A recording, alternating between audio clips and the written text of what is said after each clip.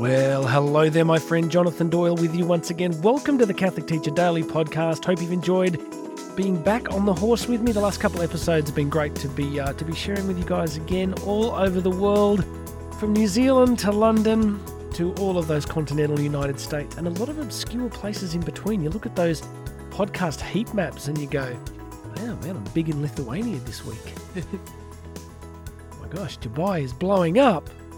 So it's good to be here. Housekeeping, please make sure you subscribe to the podcast. It makes a big difference to my life. And if you like what you're hearing, please share it with fellow Catholic educators here and abroad. Everything about me is on the website, jonathandoyle.co.co.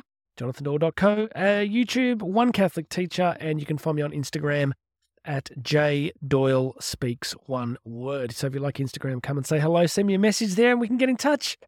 Let's get into it.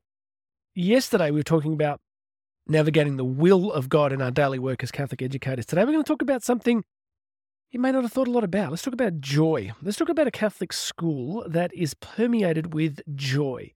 You know, you ever been somewhere where it's just, there's a good vibe, there's just, people are animated, there's a happiness, I've definitely experienced schools like that around the world. I go into certain places and you can just sense. I remember speaking in Oklahoma City recently, and we had 1,000 people there, and we were at this big high school.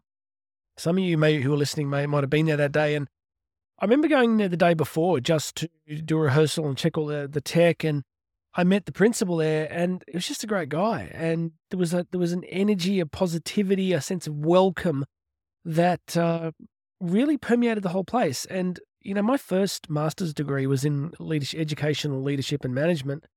And having done that postgrad background in leadership, I always say that the fish rots from the head down, right? Like the fish rots from the head down. So leadership sets the tone, and then that tone will eventually permeate right throughout the school. And so if you have a leadership that is welcoming, that is joyful, that is positive, it tends to affect the rest of the school environment. So big shout out to all school leaders there. There is a lot on your shoulders, my friends, that the Lord wants to help you carry to bring those positive emotions and positive experiences into that community. But today, we want to focus on that all of us have a task here. All of us have a task here with this concept of joy. And it's kind of an abstract term, isn't it? You know it when you see it, but you think, well, how do you do it? What if things are really difficult and life's not going too well? And let me just give you a couple of quotes here. I've been reading this wonderful book, The Joy of God, from Sister Mary David. And it's really quite a beautiful book. And listen, she's talking about the monastery in which she was living, and she's talking about her religious sisters. She says, we should enjoy our sisters, find joy in them. Now, this is where it gets really interesting. She says, take care to dedicate ourselves to the good of our neighbor. Try to be a source of joy for others, the joy which the Holy Spirit gives. All right, key points. We have this invitation to be a source of joy for others, but luckily it's not joy that we have to magically manufacture ourselves. It's something that the Holy Spirit can give to us if we ask. I don't know about you, but there's definitely times in life when it just seems really hard to break out of a pattern, to break out of a way of being without some kind of supernatural intervention. I think, what is the point of being Catholics if the sacraments, if our encounter with Christ isn't somehow transforming us and allowing us to do things that we probably otherwise couldn't have done? So she goes on to say, we must make an effort to be cheerful. An effort is something we have to do. Remember, grace builds on nature, so that the grace of God will build on our actions. So we actually have to take a step here, make an effort to be cheerful. So we've all worked in schools where you walk around and there's a particular person that always seems really miserable. I'm not judging anybody. I know people sort of struggle and suffer with all sorts of setbacks and mental health and difficulties, but we mustn't lose sight of the fact that we can make a choice to be cheerful, to be a source of joy for others. And this gets really interesting. This is a quote. She's quoting a famous French religious here called Dom Guéranger. And listen to what she says here. Cheerfulness takes courage, as does everything else. And it is for God that we must overcome ourselves in this way. That is interesting, overcome ourselves. We actually have to fight against our own inability to be joyful. We have to fight against our own desire to somehow pull back and not share our joy and be a source of joy for others. And then it gets really interesting. Rejoice in the Lord always, she says. Again, I will say, rejoice. Now, this is a cool line. You ready? We must pull the ground out from under the feet of that melancholy that is no good for either this world or the next.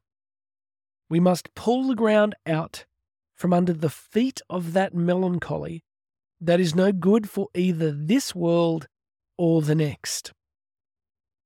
This is interesting, right? Because in all of this, so we started off this short episode talking about being a source of joy, but that joy doesn't have to originate in ourselves. It's given to us by the Holy Spirit. But then there's this fascinating, this sort of symbiosis, isn't there? There's something we need to do. And what is it? We need to overcome a natural predisposition to be self-contained and to perhaps not maybe deliberately, but to withhold our joy from those around us. We have to make a conscious decision. As Dom Guéranger says here, we must pull the ground from under the feet of that melancholy which is no good for this life or the next. We have to be deliberate. We have to be conscious. We have to make a choice for joy. I don't know what you hear when you hear me talking. If you see me on stage, I bring a lot of energy and enthusiasm and passion because it's a great principle to do that. But I'm pretty introverted by nature, pretty self-contained by nature. So in my day-to-day life, I often have to make an effort to get out of myself and to be a source of positive joy for others. Even like in my own family, I have to constantly go, hang on, Jonathan, you're not one of the Desert Fathers. You're not. It's interesting, right? Like with the Desert Fathers, if you're familiar with the Hermetic tradition of ancient Palestine, but the Desert Fathers and Mothers, yes, they lived profound solitude. Yes, they withdrew from the world, but they did actually constantly meet up for community. They were very clear that the purpose of the withdrawn life, the hidden life, was to more deeply encounter Christ, to fight the battle against the self in solitude, and then share that wisdom, that love, that depth with the community. So even in our Catholic tradition, those that were often seen as more solitary and withdrawn, eventually were bringing that gift back into the community. So my friend, I want to encourage you today, as you go about your work in Catholic education, try and practice joyfulness. And it's really practical. It's like you smile at people, you say hello to people, you show an interest in people. I know many of you, no doubt, are doing this intuitively. But if you want to create a great Catholic school, if you want to create a school where kids really want to be, they want to come, then this is part of the magic, this choice for joy. So let's ask the Holy Spirit for it. Let's be humble. Let's say, Holy Spirit, we don't have this joy naturally within ourselves. It needs to be imparted to us supernaturally through grace, through the sacraments, through prayer, through scripture. Help us to be joyful. Help us to build a joyful community. Help us to be a sign of joy, particularly for our kids who are living in this world at the moment that is so profoundly impacted by all sorts of terrible bad news and problems and issues that are just everywhere all the time. Let's be a source of joy. God bless you, my friend. Come and find me at jonathandoyle.co.co.